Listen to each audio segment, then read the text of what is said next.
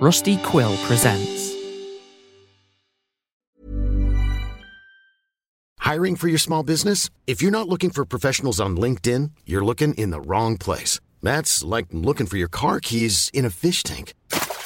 LinkedIn helps you hire professionals you can't find anywhere else, even those who aren't actively searching for a new job but might be open to the perfect role. In a given month, over 70% of LinkedIn users don't even visit other leading job sites. So start looking in the right place. With LinkedIn, you can hire professionals like a professional. Post your free job on linkedin.com/people today.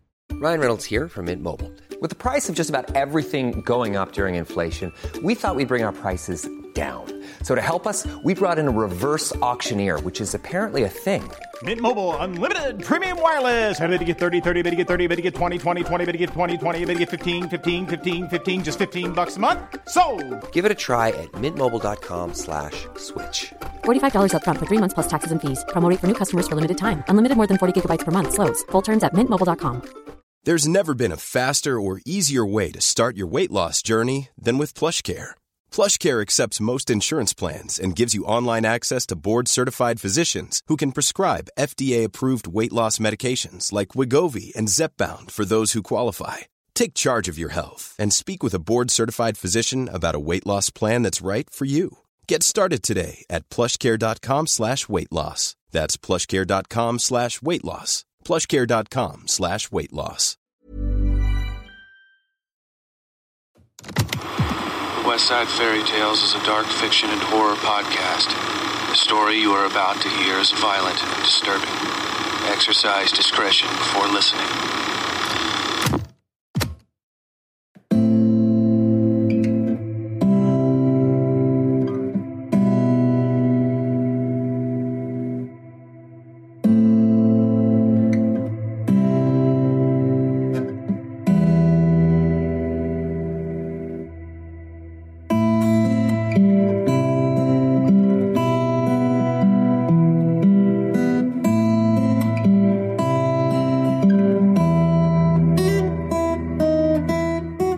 It's hard to get up sometimes, to keep on going in the face of everything. Hello, my name is Tyler Bell, and I'm the voice, the words, and the sounds behind the West Side Fairy Tales. Today's story concerns a handful of autumn days in the quiet loneliness of Staple Brick Holler, where the newly widowed Edith Harlow awakens to find the life she'd built with her husband may not survive his death. She's paid a midnight visit by the odd-smelling Mr. Baggs, who has his own designs on Staple Brick Holler and makes a threatening offer Edith might not be able to refuse. But we'll find out all about that soon enough. First, I'd like to take a few seconds to thank you all for 5 years of the West Side Fairy Tales. I launched the first episode of this podcast in December of 2016, shortly after losing the last journalism job I'd ever waste my time with. My only goal at the time was to get somebody, anybody, to listen to my stories. I've grown a lot as a producer since those first episodes, and now we're adding sound and effects and music, and I really can't tell you all how much I appreciate you for giving me the patience and support to grow as an artist. As we move permanently into new phases of the West Side Fairy Tales, I hope the direction and feel of the episodes, the stories, and the entire experience really resonates with you guys all the more. With that, happy holidays and happy new year. Here's to 5 more years of stories, if you'll have me. And now, without further ado, today's story. The Tortures of Edith Harlow.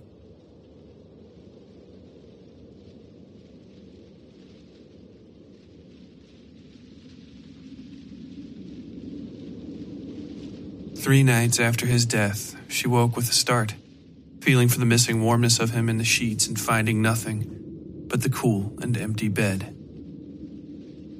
A rainless storm raged outside, wind tearing down the throat of Staple Brick Holler and pelting our home with what it ripped from the trees. This squall rose and fell like the tides, revealing some uglier sound amongst all the roaring and the hailstorm panic of branches and pebbles and seed pods slapping the shingles. Laughing, crying, praying, perhaps, from a low, dry throat. Edith Harlow was content to let whatever it was burn itself out along with the storm. Let God make splinters of her home if he must. What purpose it once had was now diminished, altered, annihilated by Ben's passing. The sound beneath the windstorm grew up like an anthill through the din, and then she could hear it squarely. A man's voice, or something like it, asking after the man of the house. Another rising squall drowned it out, and this was followed shortly by a great, splintering crash that forced Edith out of bed and into the closet. She emerged a second later, Ben's shotgun dangling from her elbow clear down to the floor as she loaded it. Ben had been large enough to hold the gun one-handed, shining a lantern off into the woods to catch the eyeshine of wolves in the darkness. Edith had watched the wavering sphere of orange casting long shadows through the trees many times in her life. In summer, when the predators would test their fences and make off with chickens. In winter, when Ben would shine up the eye lights of deer just the same, and the old scattergun would belch fire and shake snow from every branch. Now that great light had faded forever, and it was Edith alone with too large a gun for maybe anyone to carry. The squalls died as she opened the top half of her front door and leveled the shotgun's barrels using the bottom half for support. It didn't take much to find the midnight caller. He stood in darkness just past the ridge of her awning. He was tall enough it seemed he might have been looking right in their bedroom window on the second floor when she woke. With a voice like winter wind blowing down a choked-out chimney, he spoke. "Hello, Miss Harlow," he said, tipping his head or a hat or something like it. Occluded moonlight and stub of candle were all Edith had to see by, and what she was seeing was a great pile of rags shaped up like a man. If there were arms, legs, she couldn't make them out of the pile. "What are you out here for? Causing a ruckus amidst all this storming?" Edith snapped back. "And it's Mrs. Harlow when you speak to me." "My apologies," he said. "I was hoping the man of the house was available, but it seems he's died before I could arrive." Edith bit her lip and glared. The ragged mass of the man flowed down like a great, gray candle, leaving the rest of him or his clothing or whatever in a broad bridal train before him.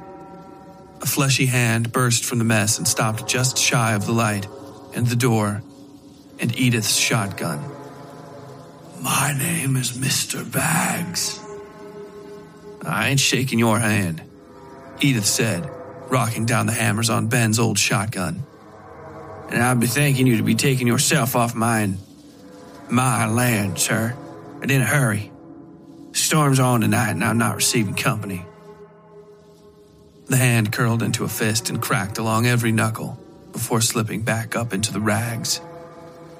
The whole exercise left a musty smell over the porch. "It's dangerous out here for an old widow alone, with all this weather," Mr. Baggs said. Rags flipped and twisted, and Edith found herself looking at the bowling pin silhouettes of several stubby men, all standing together. They nodded to each other as the foremost spoke. "City living, that's the ticket. Electricity. Running water.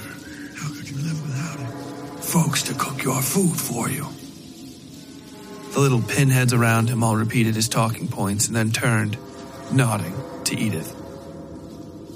"We're in the market for land, and, well, this holler is just a little bit of what we need."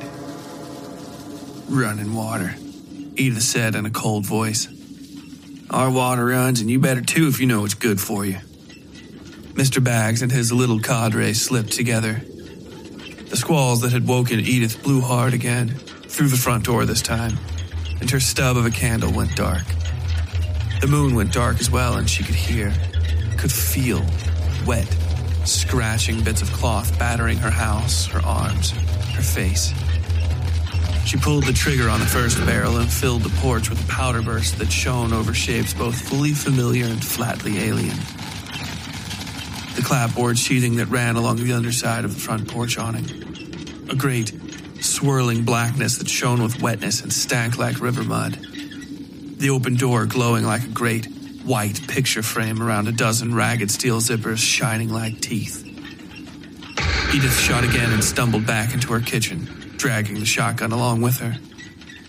Outside, the squall rose in a terrible fury and then was gone. Pre-dawn light filled her kitchen as she ripped the last traces of her visitor, a reeking black square of fuzzy cloth, off her face and tossed it out the front door after him.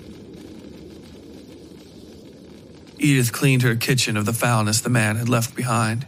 Scraps of cloth of various size and cut, all befouled by something gritty, black and wet. She considered burying them in the scrap heap at the back of the property, but decided instead to just head outside and burn them. Having wrapped the offensive rags in an old sheet, she made for the yard.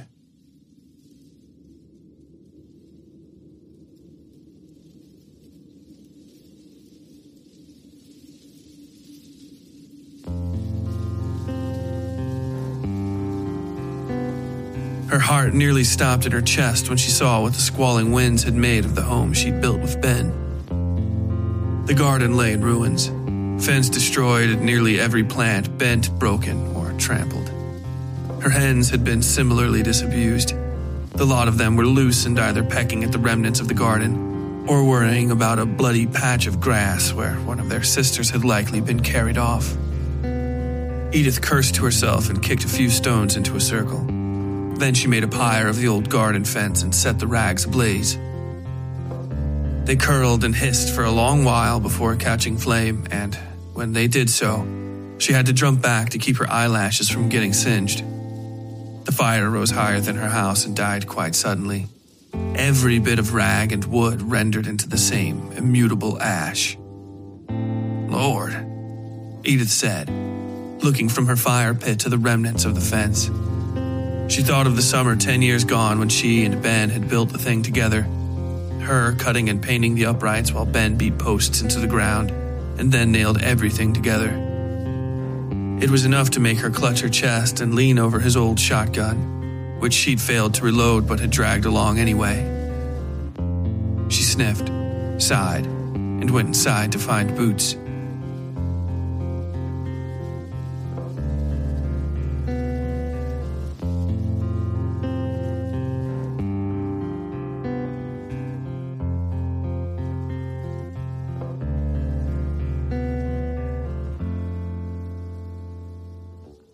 By noon, Edith had managed to gather up most of the garden. She worked in silence, as she always did, though it was much more quiet without Ben's cursing. The man had a sailor's mouth for the slightest inconvenience, though they never cursed at each other. The quiet hurt, more than she'd ever expected, but she soldiered on, gathering lastly the tomatoes from rows of 24 each at the end of her plots. Those plants were broken to the number, though. It seemed more than just wind had done this damage. Was all Edith said to herself when she found the tracks beneath a chewed-up stalk. They led into the woods, which seemed much darker than usual. The old woman nibbled her lip, considered her shotgun, and then went to grab a lantern from the house.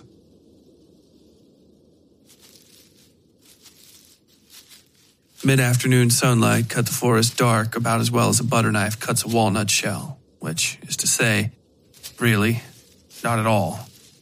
What lived in the trees and burrows and ruts lay in a hush all around her.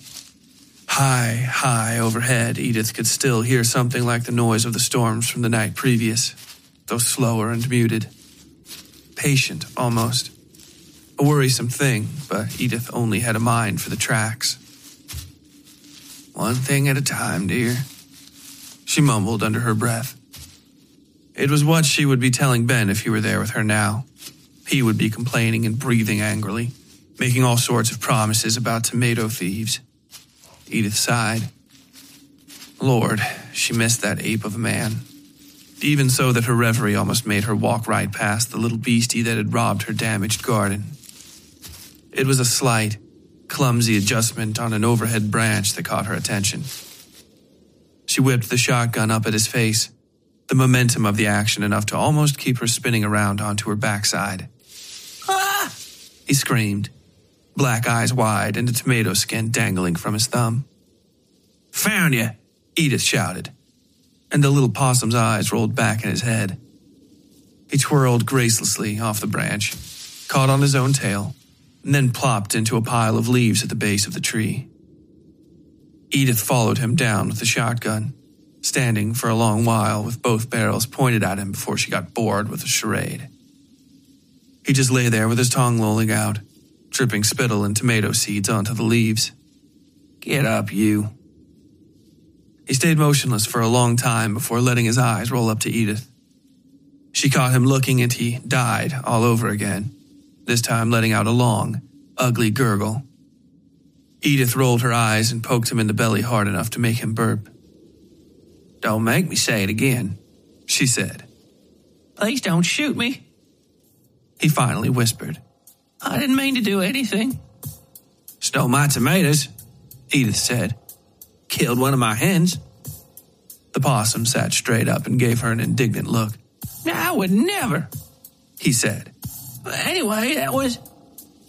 He froze, looking off into the woods. "That was..." The possum swayed in a big circle and flopped onto his back once more. Edith poked him. "Stop that," she said, setting her gun aside. "I'm sorry," the possum said, sitting up and leaning back against the tree. He kept a cautious eye on the shotgun, but seemed relaxed enough. Or groggy, more like. "It's a habit of mine." "Of course," Edith said. "Who are you about to say killed my hen?" The possum folded his fingers together and looked off into the woods. "Who else steals chickens?" he mumbled. Edith could tell that was about all she'd get out of him inside, following his eyes into the darkness. Where they stood seemed close enough to daylight, though it fell off a great deal just past the first few trees. Edith thought she could see somebody out there between the trees for a second, an odd, human shape, though not the gathering of foul cloth that had woken her in the night. "Was it a ragman?" she asked the possum. He gave her a confused look. "Called himself Mr. Bags. Smells like river muck." The possum nodded. "I know that smell," he said, looking down at the leaves. He scattered them with his hands and found a tick crawling on the tree branch. He plopped it into his mouth. "It was in the air next holler over, and we called it Salt Lick because of the waterfall." "I know it," Edith said. "We call it Wet Top. What happened?" "We got sick and I had to leave," the possum said.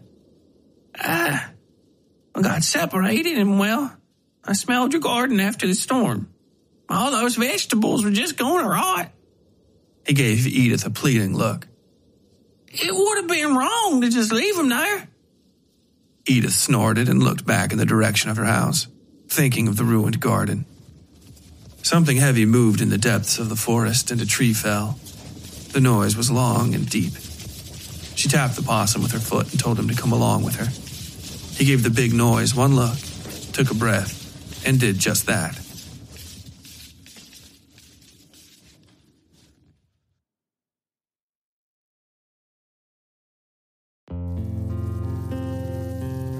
"What even is a can?" the possum asked, sitting at the little workstation Edith had set up for him beside the garden. Edith had explained all this already, but the little guy insisted on asking every question twice. She repeated herself, pointing to the skillet and then to the cans and then the boiler and explaining it all one more time. He sighed and tapped the side of the skillet with the metal spatula she'd provided. "And I can eat here whenever I want if I do this." "Ain't none of us gonna eat here if you don't do this, but yeah, that's the deal," Edith said. "Of course, you can always live on ticks if you want." "I like ticks," the possum mumbled, turning the skillet and plopping in some of the tomatoes he'd washed. They sputtered and blackened, and then he dropped them in the can. Edith found herself smiling warmly at the possum, remembering how Ben would also complain once relegated to certain duties in the kitchen. Anything that wasn't sweat and glory to him was absolute tedium, though she'd never seen him eat ticks. "Why are you looking at me like that?" the possum said in a glum voice. I ain't that funny. Yes, you are, Edith said. You're a possum at a skillet. Lord, you're hilarious. Neither of them laughed, but Edith felt herself smiling again. How about I call you something? You know what? I'll call you Frank. I had a sister dated a boy up holler named Frank. He liked to steal cans of condensed milk from my mom. I don't want to be called Frank, the possum said, giving her an indignant look. She crossed her arms and swept a hand in front of her. What'd you like to be called? She asked. He gave her a look and then turned to stare deeply into the frying pan. Then he looked up at the words and turned to her again. Frank, I think, he said, nodding. But only if it's my idea. Then I'll be Frank. You'd better be, so long as you're talking to me, Edith said, and then she was laughing again.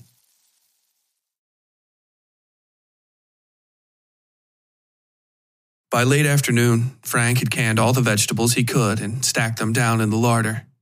As a reward, Edith opened a can of condensed milk for him, and he lived up to his namesake, nearly making himself sick trying to drink the whole thing once he'd had a taste for it. She set the remainder aside to make something with, though she didn't have the energy at the moment. Her job had been mending the chicken wire and trying to get the hens back in their coop, the latter of which she'd failed at miserably. You're not very fast, Frank had said. Faster than you, Edith had snapped back. The possum had only shrugged and gone back to his work at the skillet. With night coming, it was apparent she needed a fix, or by morning she'd have chickens dead or lost all over Staple Brick Holler. The guy that stole your chicken this morning could catch all of them faster than you could count them, Frank had said. Remembering that conversation now, Edith took the condensed milk back out and set it between them. Who was it stole my hens again? She asked, tapping the top of the can. Frank looked at it and licked his lips. She scooted it a touch closer, and then back again when he reached for it. Oh, it was the wolf, he said. She pulled it fully out of his reach. What wolf? She asked. He gave her a direct look. The wolf, he said. He lives here in Crackscatter. Long before I got here, too. Crackscatter? Edith asked. Is that what you all call Staple Brick? The possum shrugged and reached for the can again. Edith pushed it where he could touch it, but didn't let go. Where can I find him? He didn't leave a bunch of tracks like you did. It's not my fault my belly drags on the ground, Frank mumbled. I got short legs. He sighed and looked at the condensed milk. He's in a cave near the base of the holler, I think. That's where it smells most like him, at least. I had to come in through that way when I left Salt Lick. Edith pushed the can to Frank and shook her head when he tried downing it in a single gulp. Then she took her shotgun outside. It wasn't really Ben's anymore, and used a hacksaw to cut the barrels away just past the stock. You shouldn't go in there, Frank called after Edith. He stood where his little workstation had been, though it was now all cleaned up and disassembled. His little hands worked at each other nervously. It's getting dark. You want to come? Play lookout? Edith asked. He shook his head and stepped back toward the house. Edith turned to him and pointed to her home. You just sit there and wait if you want to, okay? I'll be back soon enough. In your nest? Frank asked, looking back at the house. Yeah, she said. But you stay out of that condensed milk, you understand? He nodded slowly while still looking at her house. When he turned back to her, Edith was little more than a light bobbing away into the forest.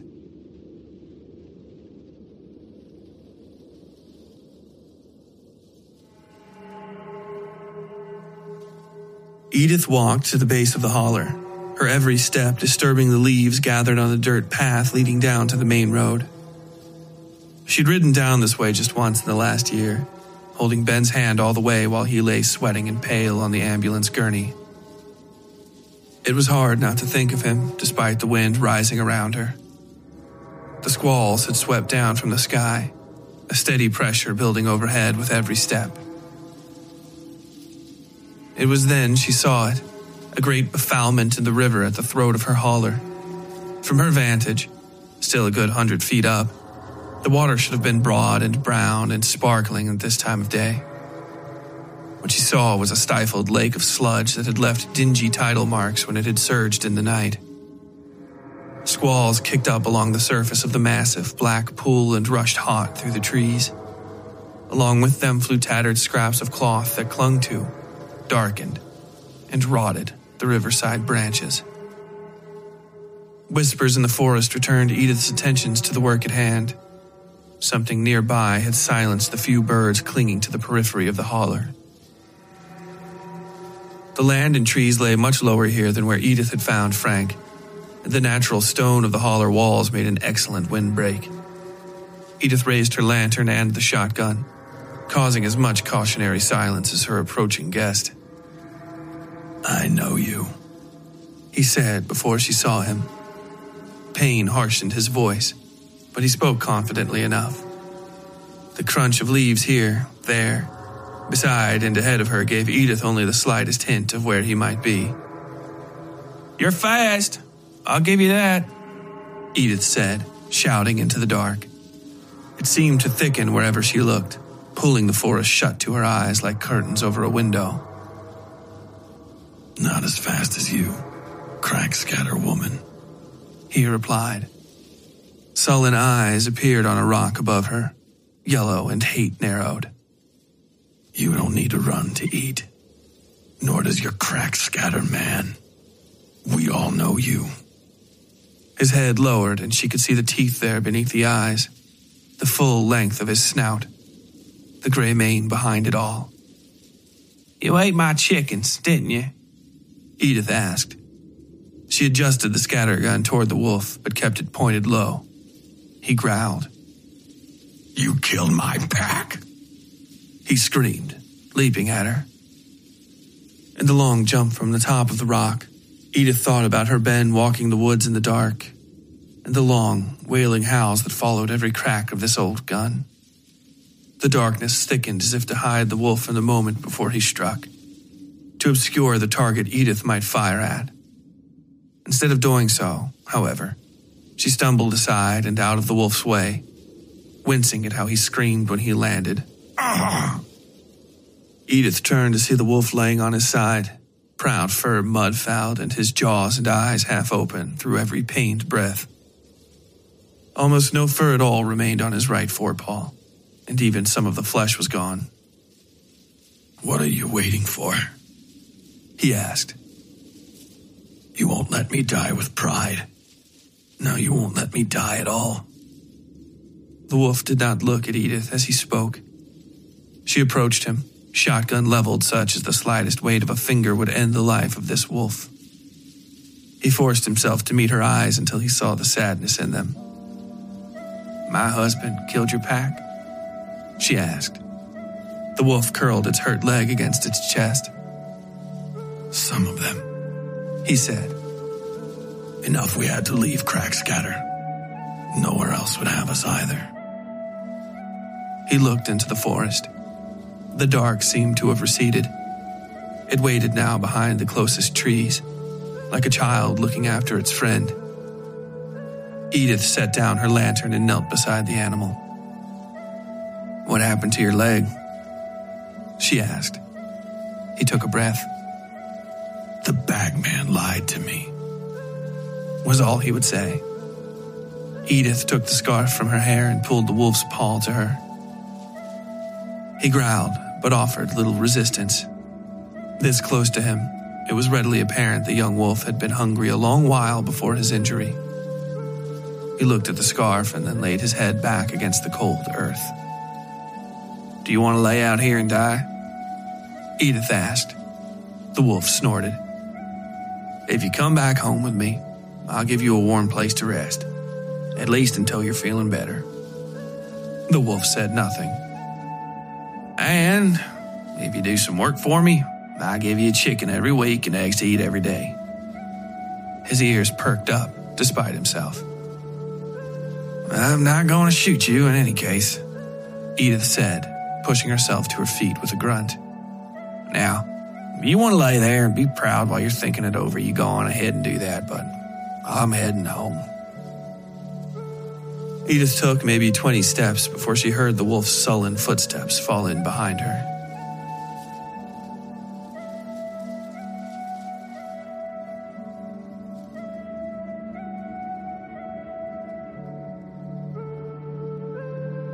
"Now, Frank, that's enough of that," Edith said, walking up the path to the house. The possum had fainted at the first sight of the wolf, though he had neglected to drop the mostly empty can of condensed milk in his hand. "And that better be the same can."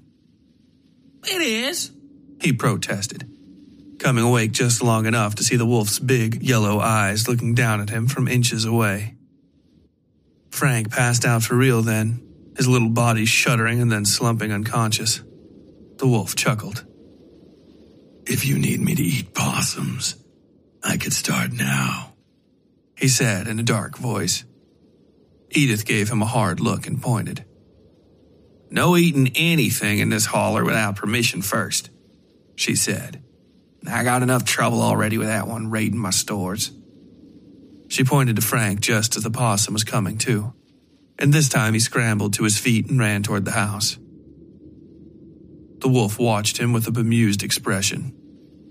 "You're god-awful slow," the wolf half shouted after Frank. The possum turned, glared, and wiggled his fingers at the beast. "And you smell like a wolf," he retorted. The wolf raised his hackles and gave a nasty growl that slowly subsumed into equally nasty chuckling as the possum ran for the house. Edith gave him a look and pointed at him, which made the wolf roll his eyes. "You hungry, wolf?" she asked. His expression turned sarcastic. All right.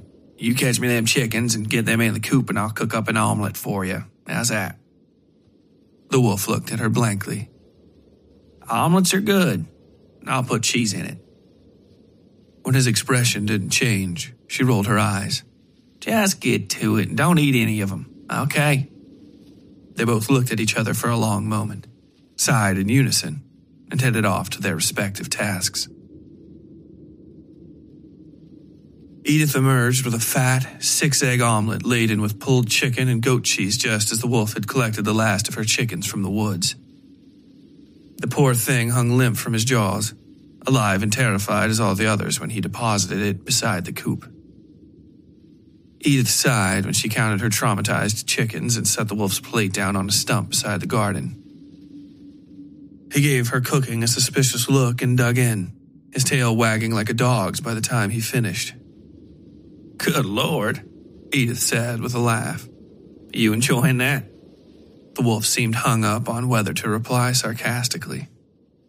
"Yes," he finally said in a small voice. "Thank you." "Well, thank you too," Edith said.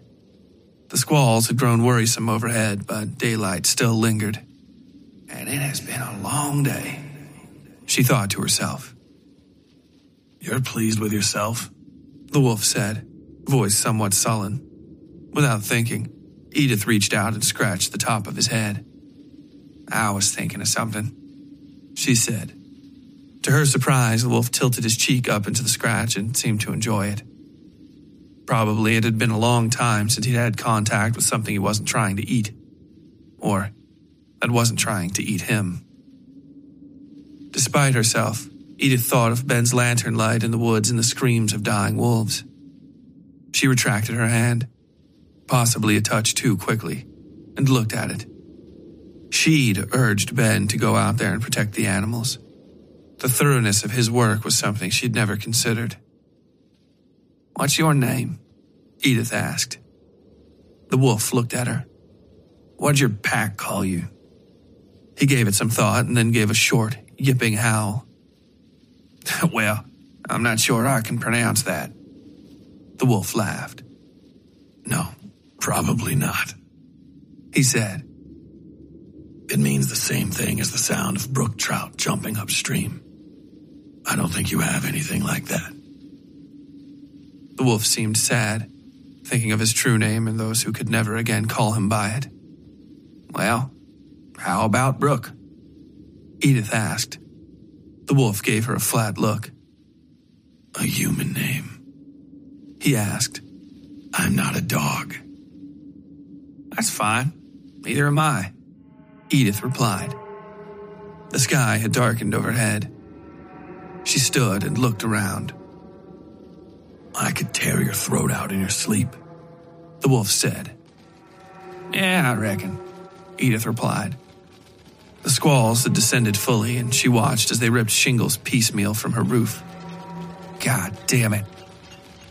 The shingles fluttering in the air began to hook and swirl madly in one spot above her house. Then they were all fluttering loose, and the entire house seemed to twist about itself, settling with a massive pop as every bit of black on the roof burst into the air. Brooke is fine, the wolf said, stepping around Edith. The air smells like frog water. We need to hide. Yep, Edith replied, and they both ran for the house, the wolf outpacing her by a sight despite the noticeable limp. Edith watched the shingles gather and swell and glisten with rotten wetness overhead. Then they smashed into the ground between her and the house. The darkness rushed out of the woods to make a bowl that covered her home and most of the garden. She could barely see now, just the barest shapes of the raggedy man pulling himself together in the dark. Have we had a second to think about our offer? He said. Mr. Baggs was a man in shadow, whose legs disappeared into an amorphous mass on the ground and swelled behind him like a great big snail shell. Edith cursed at him in plain enough language little else need be said, and she hurled the tin plate Brooke had eaten off at the man's face. It seared the dark, cutting through like a lance of hot fire to tear into Mr. Baggs' cheekbone. He had no eyes, no mouth, just the shapes and shadows one might call cheeks or eye sockets. And one of these, a large steel zipper, opened and bit down into the plate. The shape of a head turned and spat crumpled balls of scrap metal onto the ground. A fine enough answer, he said, shifting his body at Edith like a slug. With little in the way of options, she tried to juke and run around him. Old as she was, this was more a mockery of sport itself than an effective escape. Thankfully, Mr. Baggs was possessed of enough cruel vanity he allowed this display simply for his own amusement, chuckling at Edith as she stumbled toward her house. Something burped up from the ground just as she reached her porch, however, and wrapped a stinging, oily wetness around her ankle. The pain was slight, and then immediate, intense, and Edith howled as she was dragged over the loose dirt path beside the garden. Properties not sold outright aren't easy enough to bid on at auction, Mr. Baggs said in a flat voice. Bidding is inconvenient, however, and I would like to offer you a chance to sell one last time. At a diminished price, of course. You are making my work here difficult. Edith cursed him again, and he all but broke her ankle in response. Then his raggedy body was opening over top her, zippers coming unzipped and rows of sharp, steel teeth baring themselves to tear into her body. Mr. Baggs yelped then, not in pain, but the way someone might shout if a spider falls on their shoulder. And this new distraction loosened his grip on Edith. She sat up and kicked his oily rags off her leg, seeing Brooke beside her trying to gag up what of Mr. Baggs he'd bitten into. Their eyes met, and Brooke darted toward Edith, nuzzling under her chest and hefting her onto his back to drag her to the door. Disgusting, Mr. Baggs said. Absolutely filthy. Come here, you. Edith turned to see a hand the size of a barn door getting ready to close on them. Filthy, scratching rags twisted and flipped and fluttered like eels. She might have been sick if it had been a convenient moment. Possum? Brooke half screamed. Get down! Frank yelled, and Edith turned to find the little possum standing on her porch in a tidy blue suit. It was Ben's childhood church clothes, which she'd stored in a trunk in the attic going on 20 years now and hadn't seen since. Another time, she would have reprimanded the possum, but just then he was holding up her sawed-off shotgun with his whole body, stock resting on the porch and his whippy little tail wrapped around the trigger. Brooke hit the ground just as both barrels fired, launching Frank off his feet and 3 feet back onto the transom.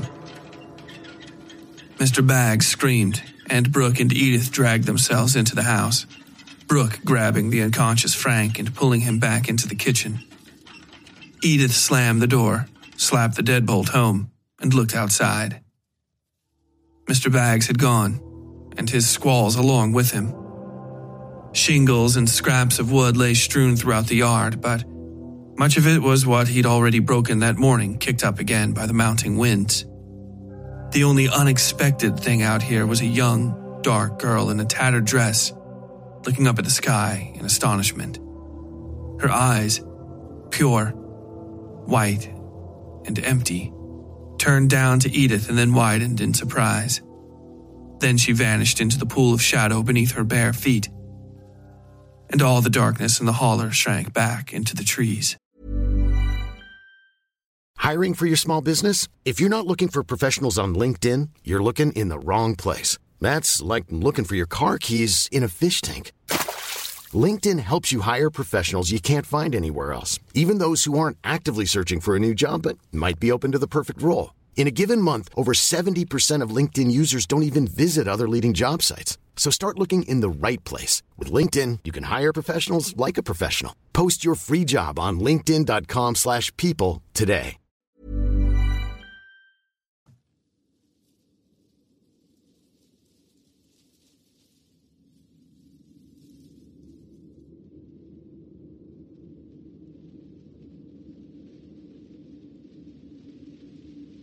Frank woke to Edith and Brooke standing over him, Edith with her arms crossed and Brooke wearing an unplaceable smile. He set the shotgun aside as carefully as he could. The thing was perilously heavy for a possum, and wiggled his fingers together in front of his belly. "And where?" Edith started, but Frank couldn't help himself but blurt out everything. "You were gone for a while, and I got bored, and you said I couldn't have condensed milk, but your nest is so big, and I wanted to find a good place to sleep, and I went upstairs and found a box that had paper stuff inside, and I put some of it on, pretended to be like people for a bit, and I heard yelling, and I got excited, and I picked up your thingamabob to come help out." He all but shouted. Edith kept glaring at him. "I didn't mean to cause any upset." He looked back and forth from Edith to Brooke. "Promise." "You flew like a bird," Brooke managed between breaths. "And then you slid like a fish on a rock." Edith scratched behind Brooke's ears and the wolf rolled over on his side, letting her get his flank while he kept on laughing. "I can't believe you fit those clothes," she said. Anybody who saw you dressed like that would have an absolute fit, Frank." The possum looked down at the vest and wiggled his feet. The ancient brown loafers tapped gently against the floor. "I think I look fine in these," he said. "I think you look like a furry little rum runner," Edith said. And though none of them knew what she meant by that except her, the sound was funny enough they all broke into more laughter.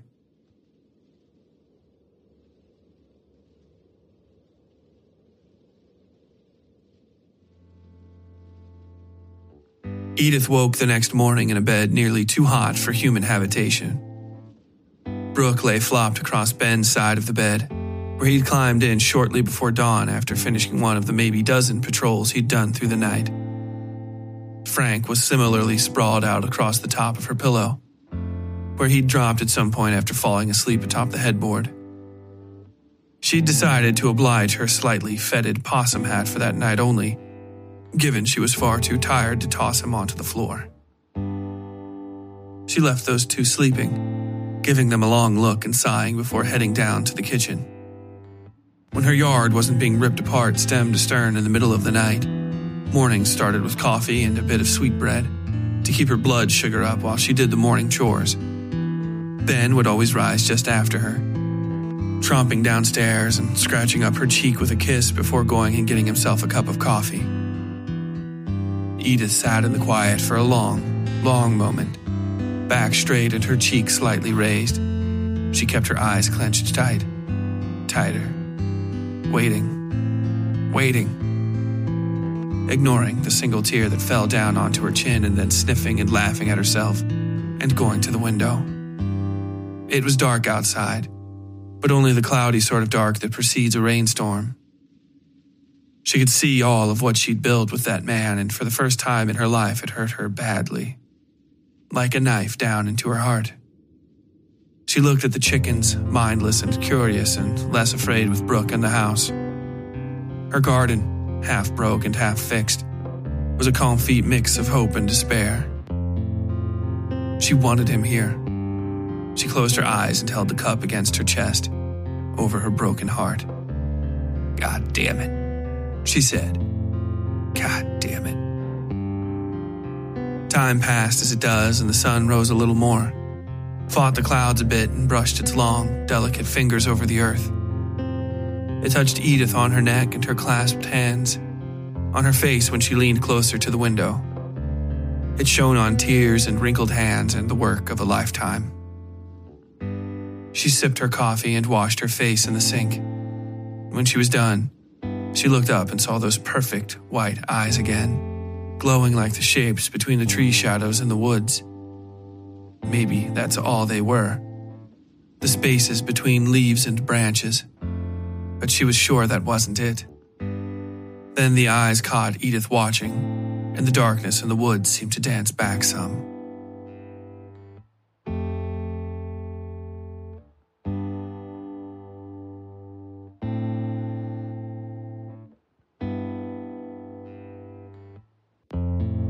Brooke watched the chickens, and the chickens watched him, only the furthest daring to flutter their wings and scratch the dirt. Duly distracted, they paid no mind at all to Frank as he bumbled in and out of the henhouse with the hay-lined egg pails Edith had given him. Edith herself stood with her thumb on her chin, lost in her thoughts. "Have you ever seen a girl in the woods?" she finally asked aloud. "There's lots of girls in the woods," Frank said with a little hitch in his step. "Do you mean a human girl? A female child?" Brooke asked. His eyes never left the chickens. "Yeah," Edith said. "Sort of." "No," Brooke said. "You're the only human for miles." He glanced at her quickly, just once. "The only one I can smell, at least." "How about," Edith said, "something else?" "Like?" Frank asked. "There's all sorts of things in the woods, you know. Like everything is in the woods. Except you people, basically." His voice echoed out the coop. "What about a dark thing?" Edith said, with wide eyes. Frank stopped on the coop's little ramp and actually exchanged a look with Brooke. The wolf turned to the woods and then to Edith. Deprived of his gaze, the chickens started marching around, flipping their wings open and clucking at each other. "That thing," he said. She is always here. Was always here." "Who or what is she?" Edith asked. The animals remained quiet for a long time. "The dark," Frank finally answered.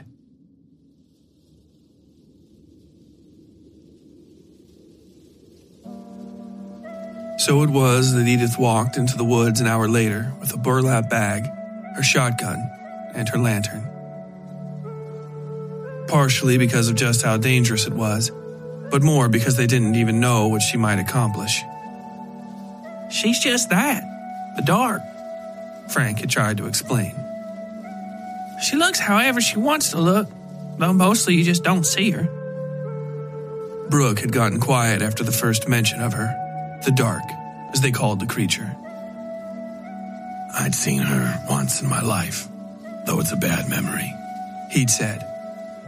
Edith hadn't pushed him, but he'd seemed to want to talk about it himself. "It was a few winters ago, when your man came up into the woods with us." Edith had remained silent while Brooke tried to think up the appropriate words. I was hiding, He'd said. Your man had gotten most of us and I was alone. He tracked me, and when he was going to shine his light on me, she intervened. The wolf took a shaking breath. It was like a river of shadow, strong as a waterfall and no thicker than my whiskers. It hid me, and I lived. Edith didn't know if she'd find this dark, or if it was even possible to. She merely began walking in the direction she'd last seen the girl shape, on the path that led out of the holler. Something grabbed her leg and Edith had to drop the shotgun to keep from falling. The gun disappeared without a sound, and she slapped the earth where she thought it had landed to no avail. Something passed her, and Edith watched as her lantern died. "You won't need that here, woman," a voice said. It was deep and feminine, ringing in the trees around her. A smell of night earth, cool stone and water vapor passed before her. Edith stood and faced a direction that made sense. "I'd like to talk, if you have a moment," she said. Limbs and leaves rustled above her, around her. She felt the sliding bodies of snakes about her ankles and the creep of many-legged things over the back of her neck. It bothered her a great deal, no lie, but she bore the sunless delusion and eventually sighed when it didn't relent. "Come on now, don't be childish about this." "Childish?" The voice thrummed through the earth beneath her feet, through the stone and down into the dark and echoing hollows lacing the mountain. Great white eyes opened in the forest before her, holes which allowed the sun to shine through into Edith's own eyes. She blinked and turned her head. "Lord," she muttered. "Ain't no call for that." The eyes narrowed in a glare, but also provided Edith with enough light by which to find a seat. "Oh, there we go. I'm too old for all this walking and standing."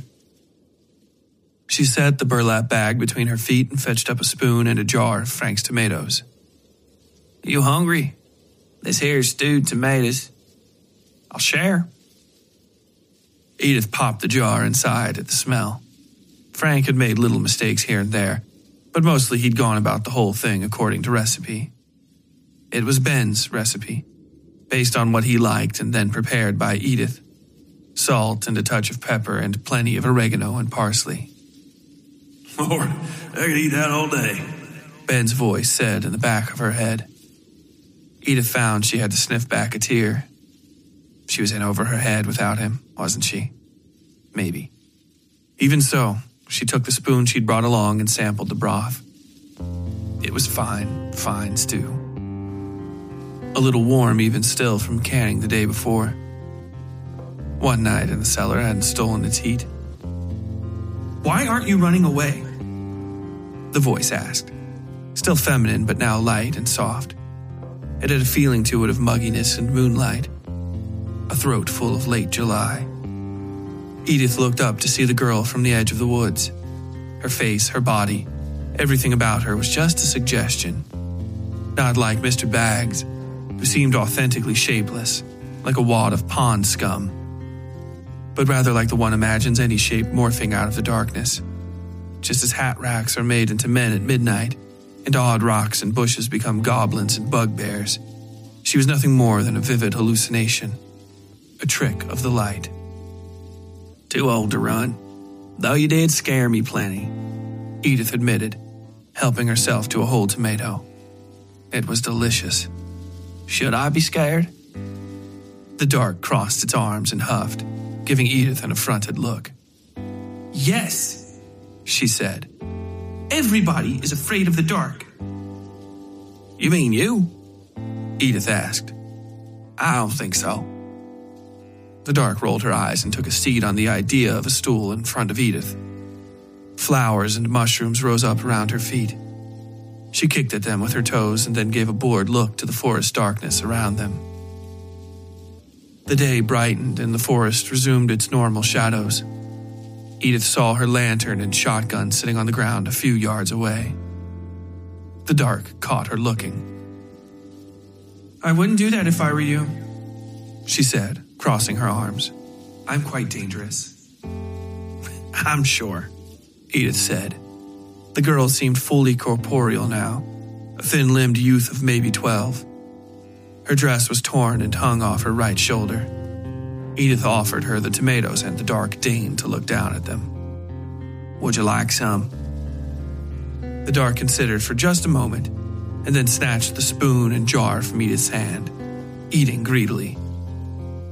Her entire body shuddered when she finished, tossing the jar behind her like so much trash. "A fitting offering," the dark said, wiping her mouth. She stood and stretched and made to start walking away into the woods. As she did so, the light seemed to dance along with her steps. Edith stood and pounded her fist into her hand. "Hey, wait a second," she said. The dark flashed her eyes back at Edith, who pulled a second jar out of the burlap. The dark's eyes widened and then shifted quickly away from Edith. "I don't want any more," she said, lying. Edith almost laughed. "Fine by me," she said. "Though I got about 200 cans of these and nobody to eat them all." The dark put her hands on her hips and leaned forward, clearly offended. "That's not true," she said. "Little Frank loves those things. He'll eat every one if you're not careful." Edith raised an eyebrow and the dark whipped her attention away to the trees. She made a sound like clearing her throat, and the entire forest seemed to breathe with her. "I mean to say," she started, thinking a long time before continuing. You just do whatever the hell you want with your stupid tomatoes." "I meant to share them," Edith said. "Figured you'd either be interested in that or not. So, how's about it?"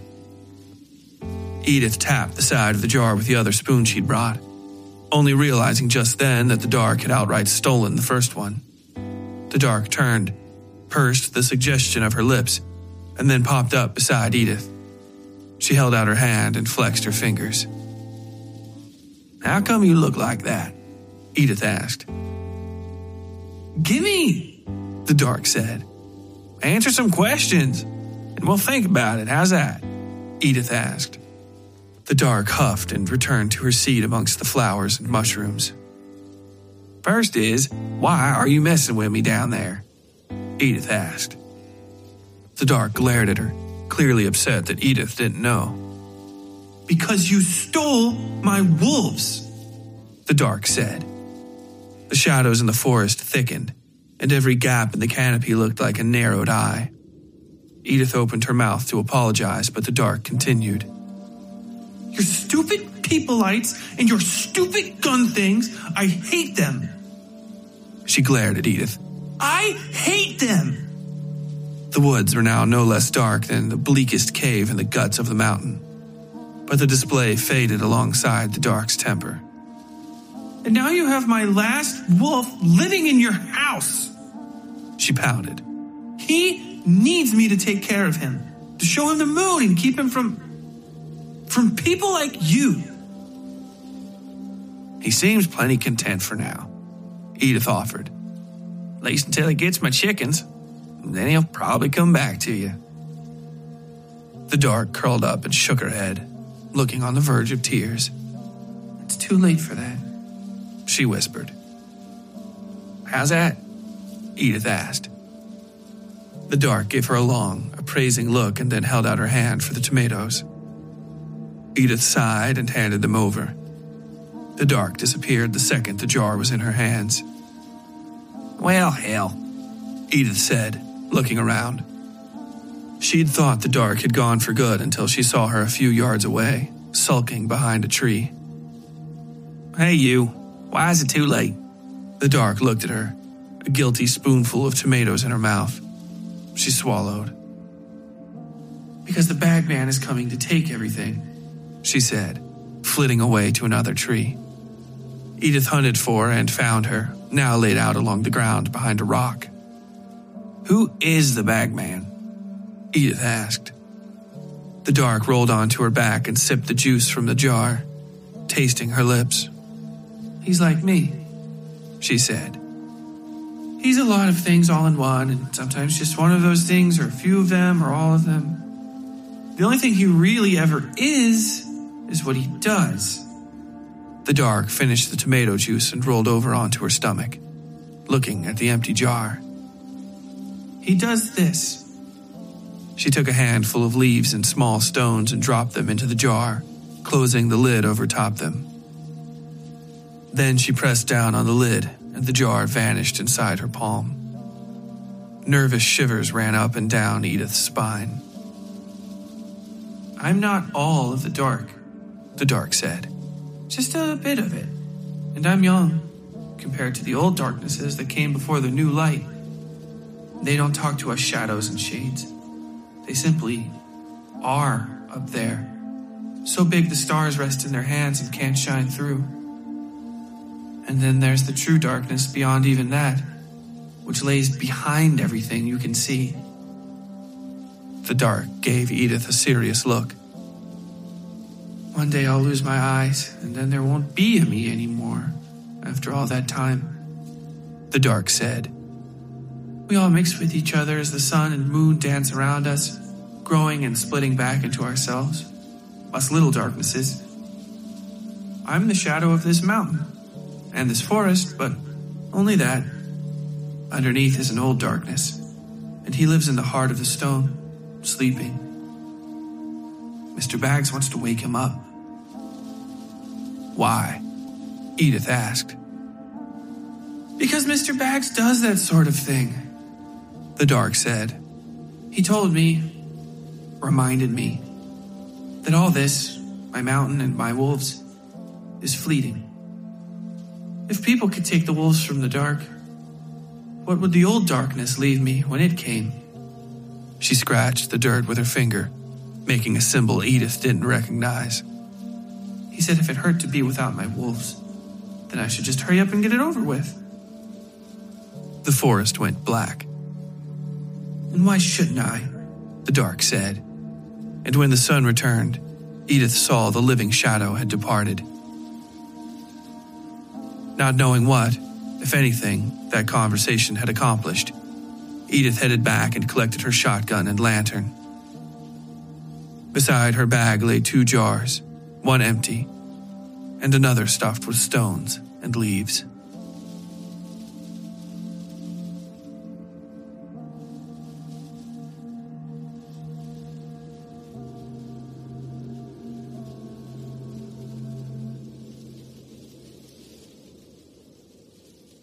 Edith stood looking at her home for a long while when she returned to the woods. It seemed to her folks couldn't have anything in this age that wasn't stained here and there with blood, even covered with it at times. The house never felt like that. Ben never felt like that, but what she'd learned, maybe known all along really, cast a damper over everything. A blanket, cold and wet and reeking. "It is a nice house," Mr. Baggs said. Edith turned and saw a simple man standing in the path to her house. The great mass of stinking rags wasn't there, but it was somewhere nearby. Low breezes from the growing squalls carried that frog mud stink of him through her yard. What stood before her looked like a charcoal sketch of a man, still near featureless and deeply gray in every aspect. "But what is a house worth, really? You can't have many homes in a life, and this needs not be your last. Miss Harlow." "What do you even need all this for?" Edith asked. "You're causing a lot of misery just to be here, and you ain't even got my house yet." "I suppose I haven't, no," he replied. "Not yet." The shadows beneath his cap seemed to sneer at her. "But it's not like you haven't caused your own share of misery. Hey, Miss Harlow." He took a step to the side and looked at her garden, sliding out of a copy of himself that stood stock still in place, still grinning. How much of these woods did you fell for your garden, for your house? Another lump of him separated and walked to the goat paddock, where Edith's goat, Ramsay, was idly chewing the lump of wood to pieces. The other bits of Mr. Baggs stood still as ever, frozen where the conversation had left off. Animals in cages, waiting for slaughter, for milking, he said. All those wolves left to rot in the forest. Nights and days of killing to eat, and killing just to kill. And what have you built with it? A natty little house, in a lonely, pointless little holler in a lonely, pointless little state. Husband dead. No friends, really, to speak of. What value does that have? Edith looked at him and sighed. I don't know, she said. I just want to be left alone. Suppose everything wants that, don't it? But it ain't the way of things. She dropped her bag and leveled the shotgun at him. Now, you can get, or I'll pump two in your belly to start. Miss Harlow, he said, and she shot him like she'd promised. The center, Mr. Baggs, stumbled backward, bent in half, and rolled onto the ground. Mrs. Harlow, Edith said, spitting into the dirt between them. Like I said before. Mr. Baggs swelled along his middle and spread across the ground like oil, rejoining with his frozen doppelgangers at their ankles. They shuddered and collapsed as though they had no structure at all. Edith took a few steps back, watching the bubble that was Mr. Baggs bloating up in the middle. Then a great zipper pushed out of the mass of wet, woolen rags. It shone for a long second in the sun, and then the darkness began to sweep in from the forest. The pull tab of the zipper, fully half the size of Edith's front door, jerked downward suddenly, and a set of thin, spidery fingers pushed out from inside the bag. They were joined by a second set, a third, a fourth, all of which pushed at the tab in the bag until they were free. Edith cracked open the shotgun and pulled out the spent casings, tossing them behind her and rifling in her pocket for more. Darkness had enveloped her property back to front, leaving only the barest hints of her home to be seen and nothing beyond. Two of the hands grabbed the tab and began pulling down the zipper, which crunched tooth by tooth like a trash compactor. Edith, Brooke shouted, running up beside her. Let's go. I'm finna shoot this fella again, Wolf, Edith said. Brooke nipped her on her heel and she looked at him. His eyes were intense, fierce with concern. He whimpered and looked back to the assumed safety of the house and then to Edith. Great, pallid eyes and a tongue squelched out of the bag. The tongue alone was longer than her body and thick as her leg. A face followed, snapping and sucking into place around the organs. Shoulders and then a head popped forward on a long, scrawny turtle's neck. Its teeth, jagged, steel zipper teeth, snapped down right where Edith had been standing before Brooke dragged her backward. She dropped the shotgun and the thing took a second to observe the weapon, and then slap it away into the tomatoes. It turned on Edith and she smashed her old kerosene lantern at the base of it and ran. Frank stood in the doorway, mouth working around something he'd been trying to say but unable to get to, transfixed as he was by the thing Mr. Baggs had become. It pulled itself on powerful, if uncooperative, hands, blindly jerking itself left, right, and forward almost as fast as Edith could run.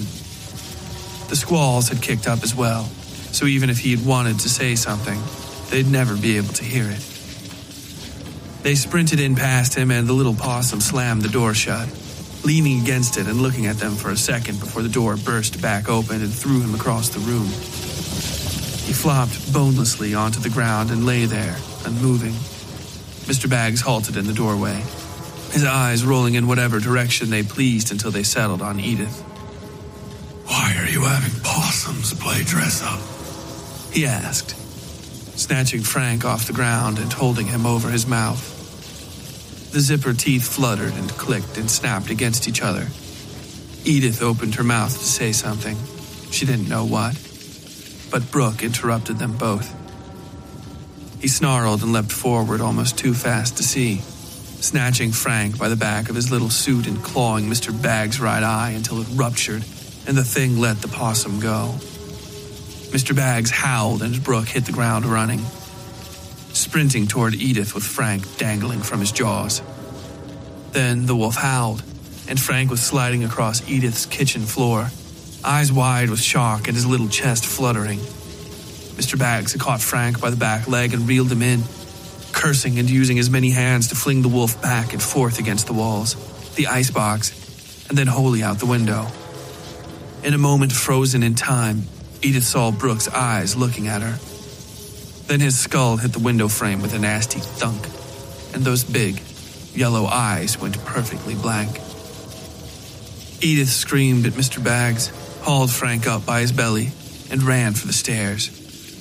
The possum grabbed her arms as she ran, holding on for dear life. Neither of them dared look back at Mr. Baggs as Edith ran. Finally, she ended up in the hallway to her room, where a single window looked out onto the backyard. Risking a few seconds, she opened the window and dumped Frank onto the small bit of rooftop there. She told him to run and slammed the window shut when he tried to refuse. Edith stood in her bedroom, looking down at the bed she'd made with Ben so many times. The frame had lasted years longer than either of them had ever guessed it might, going on 20 at this point. They'd bought it during a going-out-of-business sale at a department store in Blunt, West Virginia. Not really loving it, but figuring eventually they'd find one they liked better. Time had proven otherwise. Edith pushed her way into the closet right of the bed and brought down Ben's steel emergency tin from when he worked in the Targrady pits. It was a simple box he'd stuck up there years ago, having brought it home on his last day of work after forgetting to turn it in to the foreman. The contents were little more than a few stale road flares and a simple first aid kit. Bandages and the like. Edith took out the flares and pulled their caps as Mr. Bagg began breaking down her door. There was no rhythm to the action. Just the absolute size of him seemed enough to buckle the wall between the bedroom and the hall. The plaster split, pouring streamers of dust onto the carpet. The door splintered, cracked, and popped open. Seemingly unsatisfied with that, or possibly just unable to use the door, Mr. Baggs kept pressing. The door frame gave next, followed by great slabs of wall plaster and finally the bones of the walls themselves. His eyes, the leftmost ruined and weeping a foul blackness onto her carpet, rolled into the room first, followed by the rest of him. Edith kept her chin up, bottom lip out and eyes narrowed. Whatever this man was, he wasn't about to see her shake in her own room. "What do you have there?" Mr. Baggs asked. "Never you mind that," she replied. "If you want to find out, you come and see." "You can't hurt me," Mr. Baggs said, zipper mouth splitting to allow a broad grin. "Lies, but they don't matter," Edith said. They looked at each other a long time. "Ain't you gonna try to convince me of something?" Filthy rags provided the thing's eyes with enough lids for it to look sardonic. "Fine enough by me, then." Edith struck the flares and the eyes widened. Mr. Baggs noticed just then the predicament of the tight hallway. "Your house," he said, sternly. "You'll destroy your house." "It ain't about the house," Edith said, sniffing back tears she didn't know she was crying. "It wasn't ever about the goddamn house."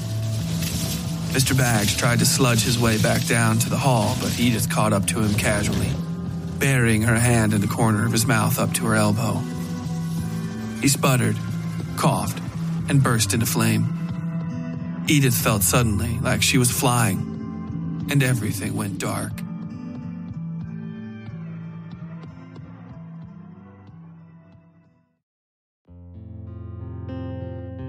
Ben sat at the edge of the bed, boots on and hands clasped in his lap, thinking over the list of things he had to do that day.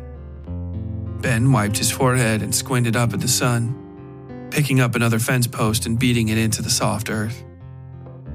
Ben took another sip of coffee and cracked the Charleston Independent, skipping all the way back to the sports page. "Ben," she said. Beneath her and above her was darkness. He looked back at her from a ways away, not quite seeing her, looking at something else.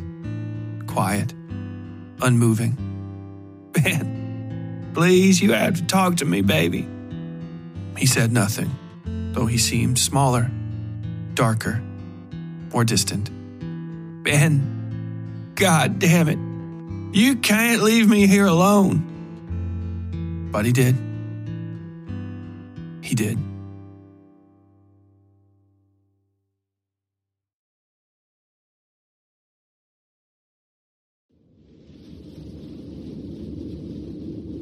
Edith woke to a possum slapping her on the back of the head. She tried to push him away, but he persisted, saying something about her hair being on fire.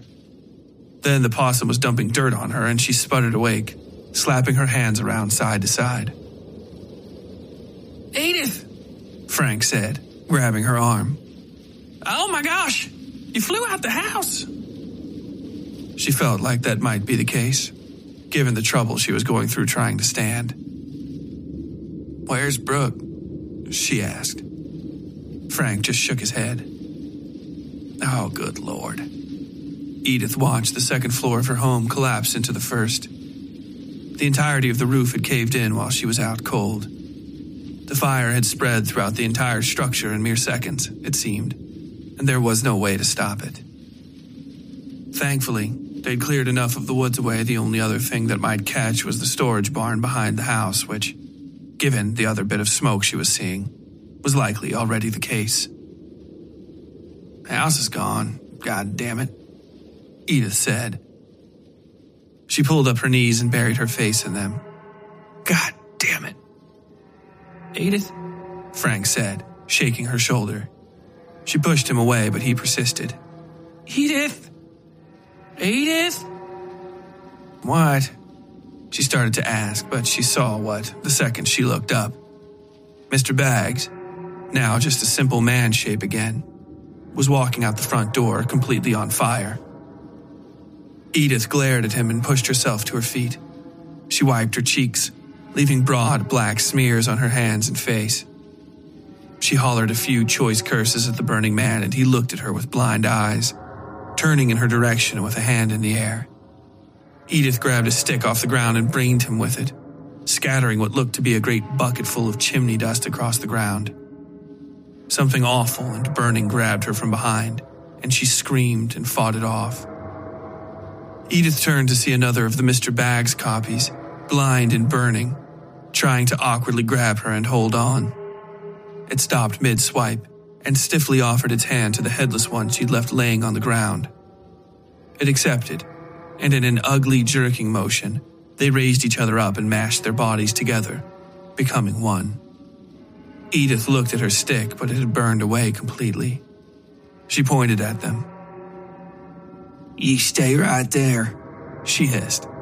"I'm getting a rock."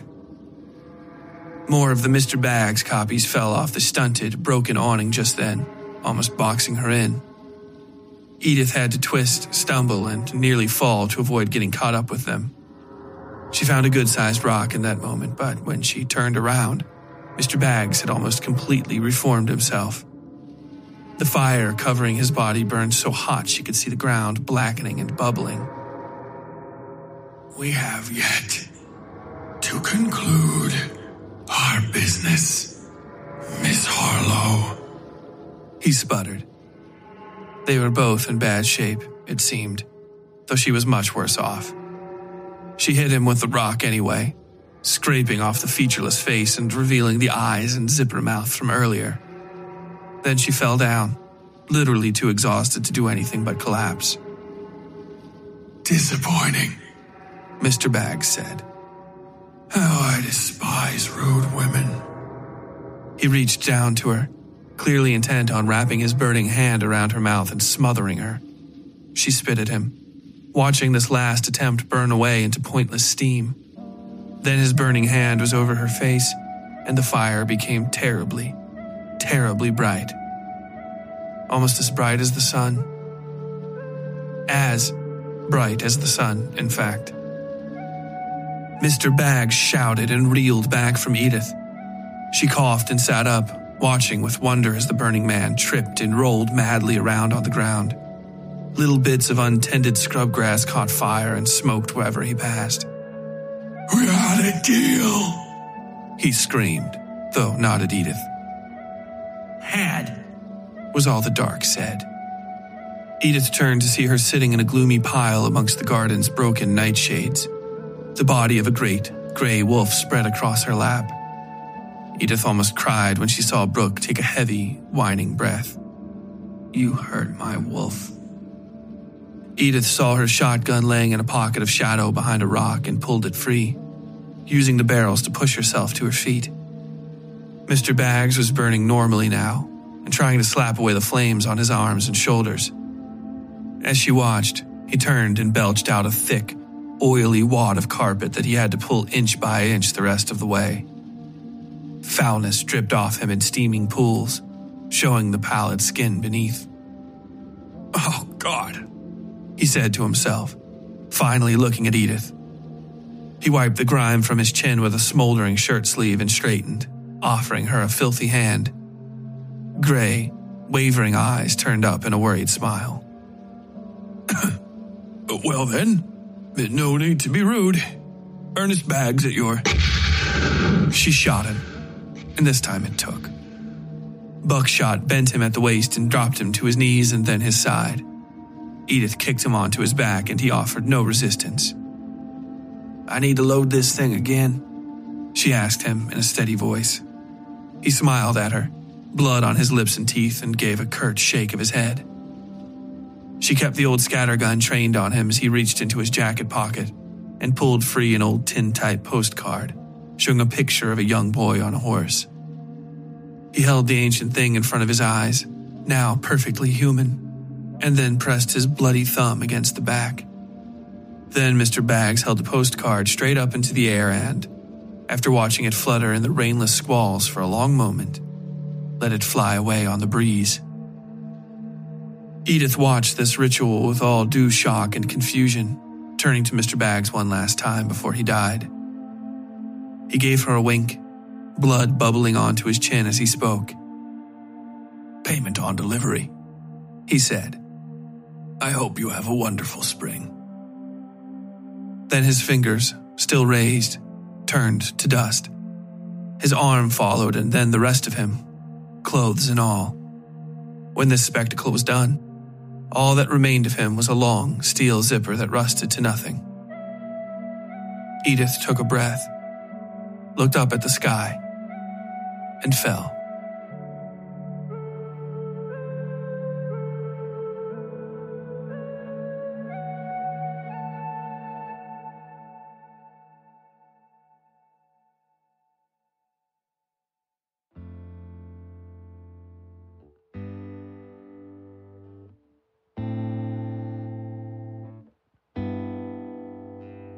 Chances are you might never take a ride on Cabin Creek Road in West Virginia, headed out of Charleston or on the way back into there from the south, at the right time of year to see the trailhead leading into Staple Brick Holler.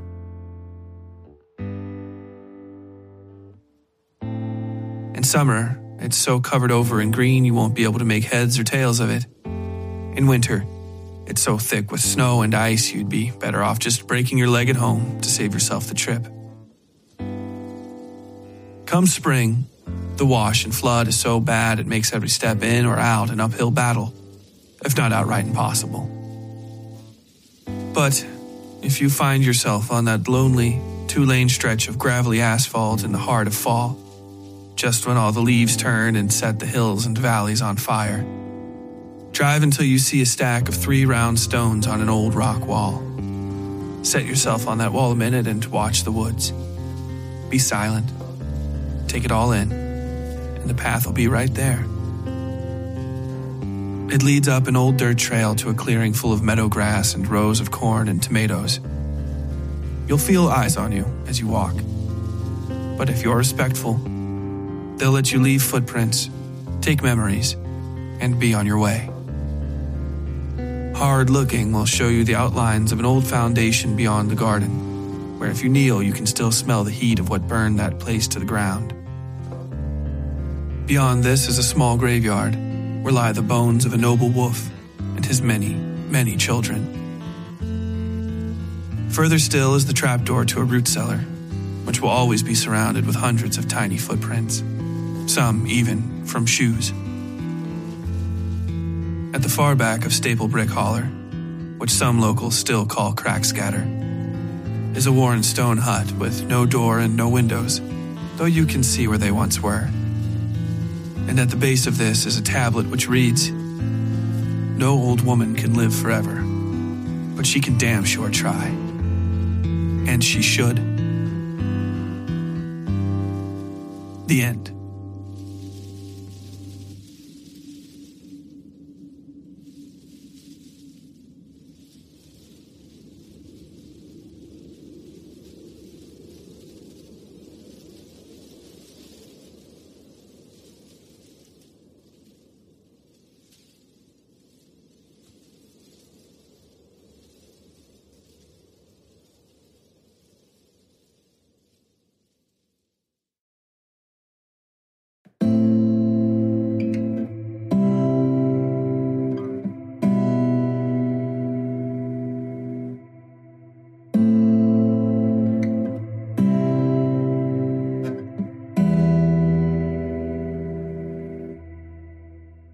Thank you for listening to The Tortures of Edith Harlow. What did you think? Have you ever lost somebody close to you, and how did you keep moving on after? Where did that card that Mr. Baggs released into the sky go? Will that be answered next season? Hop into the Westside Fairy Tales Horror and Lit Club Discord to talk with other fans and share your answers, questions about the show, and more. We're also on Twitter, Facebook, Instagram, and TikTok. Just search for Westside Fairy Tales, and that'll get you there. If you enjoyed this story, please consider supporting us on Patreon or by making a donation at our website, westsidefairytales.com. Think of it like purchasing the story after the fact. Subscribers at patreon.com/westsidefairytales get early access to episodes, copies of stories, merch, and more at different tiers. Head to patreon.com/westsidefairytales now to see if there's a support tier that's right for you. Next time on the Westside Fairy Tales, we begin our story, Sin Carriers, an epic Western horror adventure that will quite possibly make or break this podcast. Set at the turn of the 20th century, this tale spans multiple states, a slew of new, and some returning, characters, and answers questions raised in every season so far. When a crew of misfits take emergency jobs as security guards on a train headed inland from the West Coast, they will discover greater terrors in the American wastes than they ever thought possible. But the worst monsters, they'll soon learn, are riding along with them. Join Sue, a surly renegade with a knack for bloodshed, Mildover Kane, a priest carrying a cruciform scar on his cheek, Ducky, a runaway thief, Moira, the ambitious daughter of a wealthy family, Elam, a young Native American accountant, Vincent Vicky Melanese, a salesman for the massive Blackwell Corporation, and Gato, a sly, secretive mercenary with lightning-fast hands as they brave murderous Pinkertons, each other, and the horrors lurking throughout the American countryside. I hope you'll join us in 2022 for our story, Sin Carriers. And until then, as always, stay safe out there. The Westside Fairy Tales is written, read, scored, and produced by Tyler Bell. Original audio filmed on location in Sutton, West Virginia, and Louisville, Kentucky. Engineering and sound design by WSF Productions, LLC. Episode art by Yui Breedlove. All content herein copyright 2021 WSF Productions, LLC.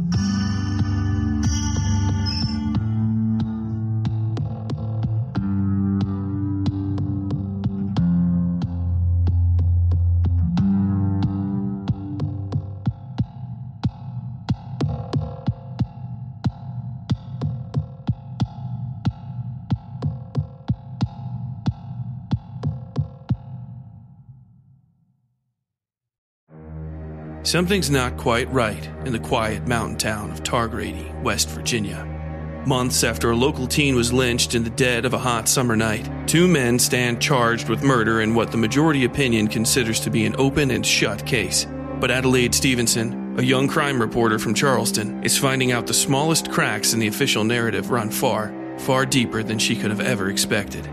Join Adelaide in West by God as she navigates small-town secrets, the dubious ethics of her own profession, and the dark whispers of an ancient creature, known to some as the Witching Woman, who prowls the shadowed hollers that lie between night and nightmare. Sent on overnight assignment to cover the start of the trial, Adelaide quickly realizes the story she's been told, and been telling, doesn't make sense. Cryptic assertions of a concrete alibi are emailed to her by the family of the accused. Nobody in town seems comfortable discussing the basic facts of the case, and the murder she's been writing about wasn't the only tragic death this summer. Adelaide extends her stay against the wishes of her editor, and her investigations take a complicated and dangerous turn as she discovers the true depths of the mysteries surrounding Targrady. The only real evidence from the night of the murder may lie in the hands of a notorious local crime family led by an enigmatic woman known as the Fetid Queen. Local authorities seem to grow more hostile by the hour, and even Adelaide's own career might not survive this assignment. Featuring an eclectic cast of characters ranging from violent and horrifying to outlandish and fabulous, West by God is a must-read novel for anybody who enjoys Twin Peaks, Stephen King, and all the creepy places you find just off the path in the woods. It is the debut novel of Tyler Bell, a USMC infantry combat veteran, former crime and courts reporter for the Charleston Daily Mail, and creator of the award-winning West Side Fairy Tales horror and dark fiction podcast. Due for release by Harlow Press in October of 2023. Learn more at westsidefairytales.com/westbygod.